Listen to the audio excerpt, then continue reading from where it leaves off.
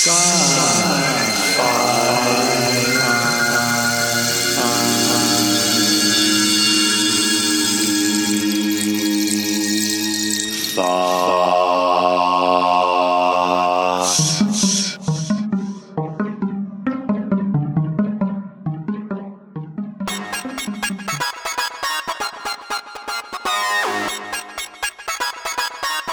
I'm the author of The Ninth Colony. I am from England in Hertfordshire, which is very green and rural. I've lived all over Europe, which is not always green and rural, so many hot countries are not.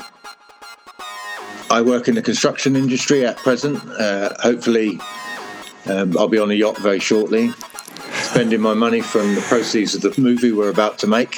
My book obviously is about colonies of humans, not about Darwin's theory, which I believe to be a nonsense, and it asks the question of where we actually come from and what we're capable of.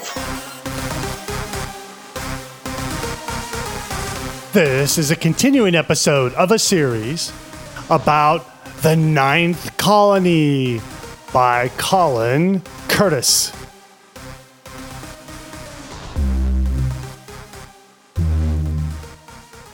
Why don't you go ahead and read through that first chapter? This is The Ninth Colony by Colin Curtis, myself, the author. Chapter 1, An Unexpected Encounter.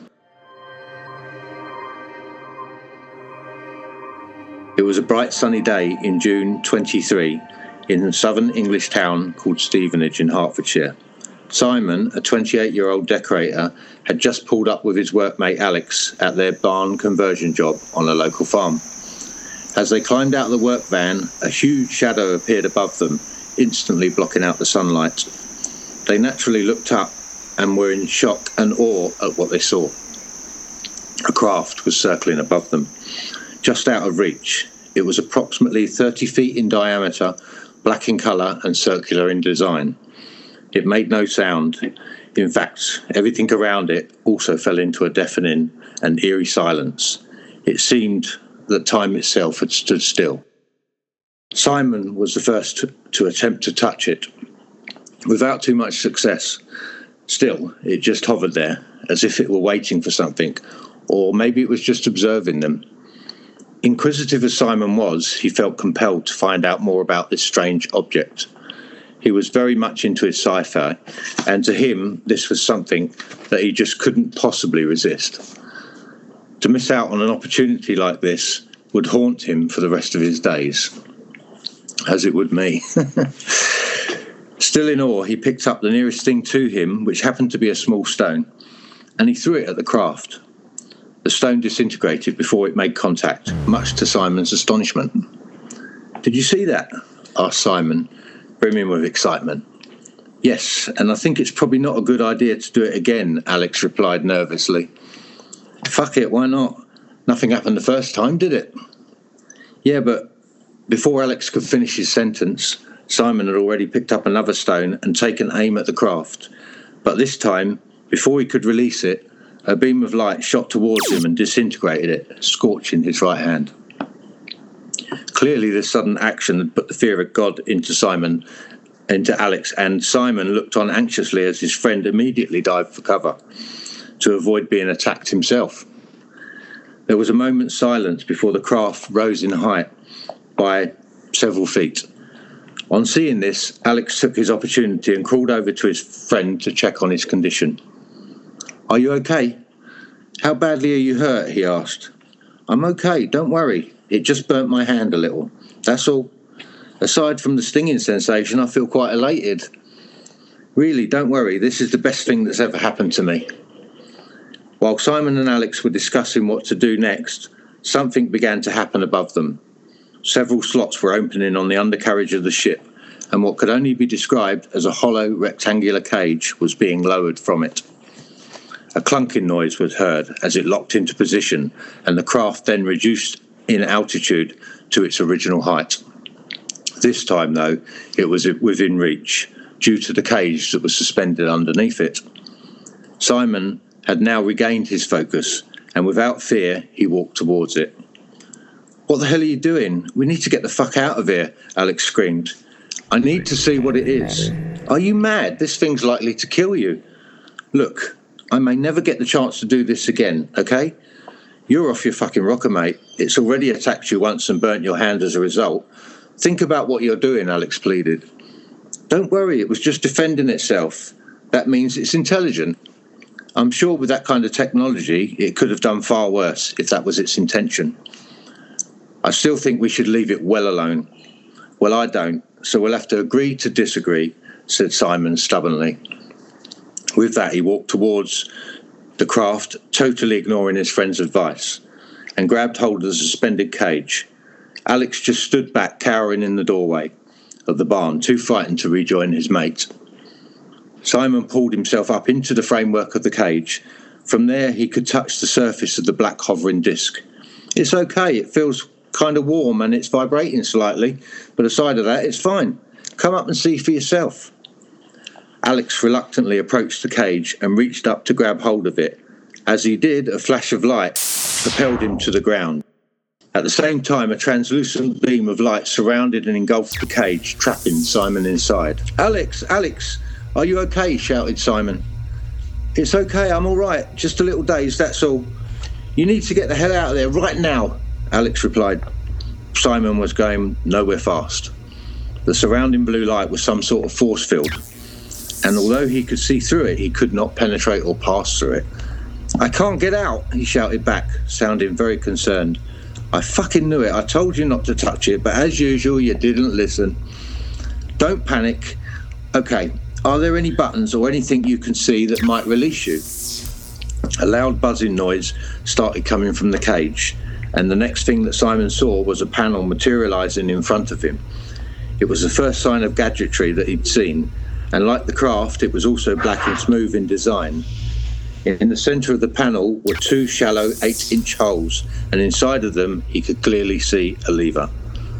Being curious and with few other options, he reached into one of the holes and grabbed the lever, which turned in an anti-clockwise direction. Nothing happened. And as he let go, the lever sprung back into its original position. He then repeated the action with the other hole, and much to his annoyance, it did the same. Try turning them both at the same time, Alex suggested. Okay, hang on. As the levers clicked into position, a high-pitched noise could be heard, and the cage began to fill up with a luminous orange liquid. Panic set in as Simon tried desperately to reverse his actions. I can't get out, he screamed, banging his fist against the surrounding force field. Simon looked on as Alex picked up a hammer from his tool bag and ran towards the cage in a vain effort to release his friend. But before he could reach him, the craft rose 10 foot in the air. He could do little but watch as the rest of the cage filled up with the liquid, slowly engulfing Simon. In an instinctual reaction, Alex threw the hammer at the cage. Predictably, though, it disintegrated just like the stone. The difference this time was self-evident, as the craft immediately attacked, shooting laser beams directly at Alex. In his final seconds of consciousness, Simon looked on as his friend was cut to pieces by the beams and collapsed lifelessly on the dusty ground. Simon retched as he swallowed the fluid until his body fell silent, no longer moving.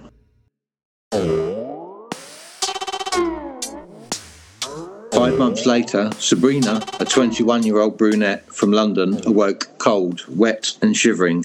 She found herself on the floor of a damp, dirty, poorly lit room. Once her eyes had adjusted, she realised she wasn't alone. A couple of dozen males and females, all aged around 20 to 30 years, were scattered around the edges of the room.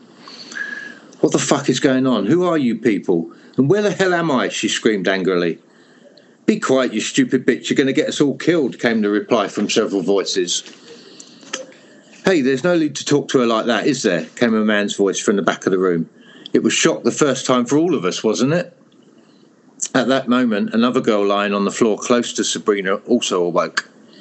Only instead of asking questions, she just looked around and started screaming hysterically, much to the annoyance of everybody else in the room. As frightened as Sabrina was, she tried to comfort her, but the girl was way past reasoning and continued screaming. The siren sounded, and the room was filled with a flashing red light. Everybody immediately moved to the rear of the room and cowered on the floor. Be quiet, please be quiet, they pleaded, screaming to the girl, but to no avail. Sabrina heard the lock on the door in front of the room turn, and her eyes widened as she saw a giant of a man followed by a huge dog-like creature. The man issued a command and then unleashed the animal. Snarling and drooling, it ran straight towards the screaming girl and sunk its teeth into her shoulder, spraying Sabrina with her blood. It then proceeded to violently drag her out of the room. In an instinctual reaction, Sabrina tried reaching out to help the girl, but the giant kicked her to the floor, saying, "Unless you want to join your little friend, then I suggest you stay there and shut your mouth." Shaking with fear, she just nodded, too terrified to talk. Her heart was pounding so fast she thought her chest was going to explode. She froze with fear, gasping for breath. "I'll be back to see you lot in a while. Until then, I don't want any more trouble, so keep the fucking noise down." The guard's voice was deep, gravelly, and bellowed. In Sabrina's terrified state, it registered in her mind that everyone around her in the room had fallen silent and had faced the floor so as not to make eye contact, but Sabrina just couldn't look away. She stared through the doorway in horror and watched the dog tear chunks out of the girl that it had dragged out moments earlier. The sound of cracking bones and ripping tissue sent shivers through her spine. Tears streamed down her face, but she remained silent, not wanting to be next on the menu. The man then left, closing the door behind him, much to the relief of everyone else in the room. Yeah, very good. So you've introduced Simon, the protagonist, and also the heroine, Sabrina. Is that right? That's correct, yeah. So basically, Simon originally is the first person to be abducted. He will become the cult leader, if you like. Then we move forward to a room where a group of people have been abducted and they're being held in a holding cell, and it will move on from there, obviously. And we will come back to Simon shortly. But for the moment, we move on to 2 or 3 or 4 other characters. So there's about 6 characters in the book, basically, which are human, and several that are not, if you like. Well, they are human, really, but they're not human from this planet, let's put it that way. So. Yeah, and you even indicated that by having the person who walked into the person with the dog was a human, but just giant, is my interpretation. He's a Mycian, yeah, that's correct, yeah. So he's a slaver, basically. So, but, different atmospheres, different gravities, different people would grow up differently, obviously, so different abilities, etc., etc. So as we were talking about earlier, science will have an impact on human life and what we are and are not capable of, if you like. So even diet alone will change a lot of your size. Of course. Cool. You have to go to other continents to look at maybe China and then look at America. Chinese are very small and slender and all that. Americans tend to be, they eat a lot. they like their food. A lot of sugar. Big. Everything's big houses, big sugar, big burgers. So of course it has an effect on you, absolutely. So. Absolutely, yeah. Watch this space, because we are going to go to movie. I'm talking to movie and filmmakers, if you like, and actors, etc., etc. And we are in the process of writing a screenplay, which we're going to be putting forward, pitching to the big company. So hopefully we'll have a new sci-fi franchise. Yeah. With comics and the like. So, but yeah. Oh, cool. Yeah, that'll be awesome. So I'm the author of The Ninth Colony. I am from England, in Hertfordshire, which is very green and rural. I've lived all over Europe, which is not always green and rural, so it's many hot countries are not. I work in the construction industry at present. Hopefully, I'll be on a yacht very shortly, spending my money from the proceeds of the movie we're about to make. My book obviously is about colonies of humans, not about Darwin's theory, which I believe to be a nonsense. And it asks the question of where we actually come from and what we're capable of. Don't believe in everything that you hear that authorities tell you, because you have a right to question things, and we only move forward in life by questioning things. So, stand up and say what you need to say, and never be afraid to do so. Hey, you. Yeah, you. I'm talking to you with the headphones on who are listening to Sci-Fi Thoughts. You've been listening to the show for a while. You must be enjoying it because you keep coming back. Well, hey, help me out. Tell your friends, your family, other people who would like to listen to Sci-Fi Thoughts. Give me a hand. Help me grow the show. So go ahead and right now, just send a text message, write an email, turn around and talk to the person next to you and tell them about Sci-Fi Thoughts. They can find us via Google or they could type in sci-fi thoughts.space. Check out the show notes and there you will find a link to Colin's book trailer for The Ninth Colony. And it's very fetching with lots of action and epic anticipation. So check it out. How to find the show notes? If you use a podcast player, they show up right there in your player as you get this episode. But if you downloaded this episode from the website, go back to the website where you downloaded this MP3 and you will see the show notes there. This series started at episode 233. This is the last episode of the Ninth Colony series with Colin Curtis. If you missed any of the previous episodes, go to your favorite search engine and type in Sci-Fi Thoughts Ninth Colony, and you will find the series page there.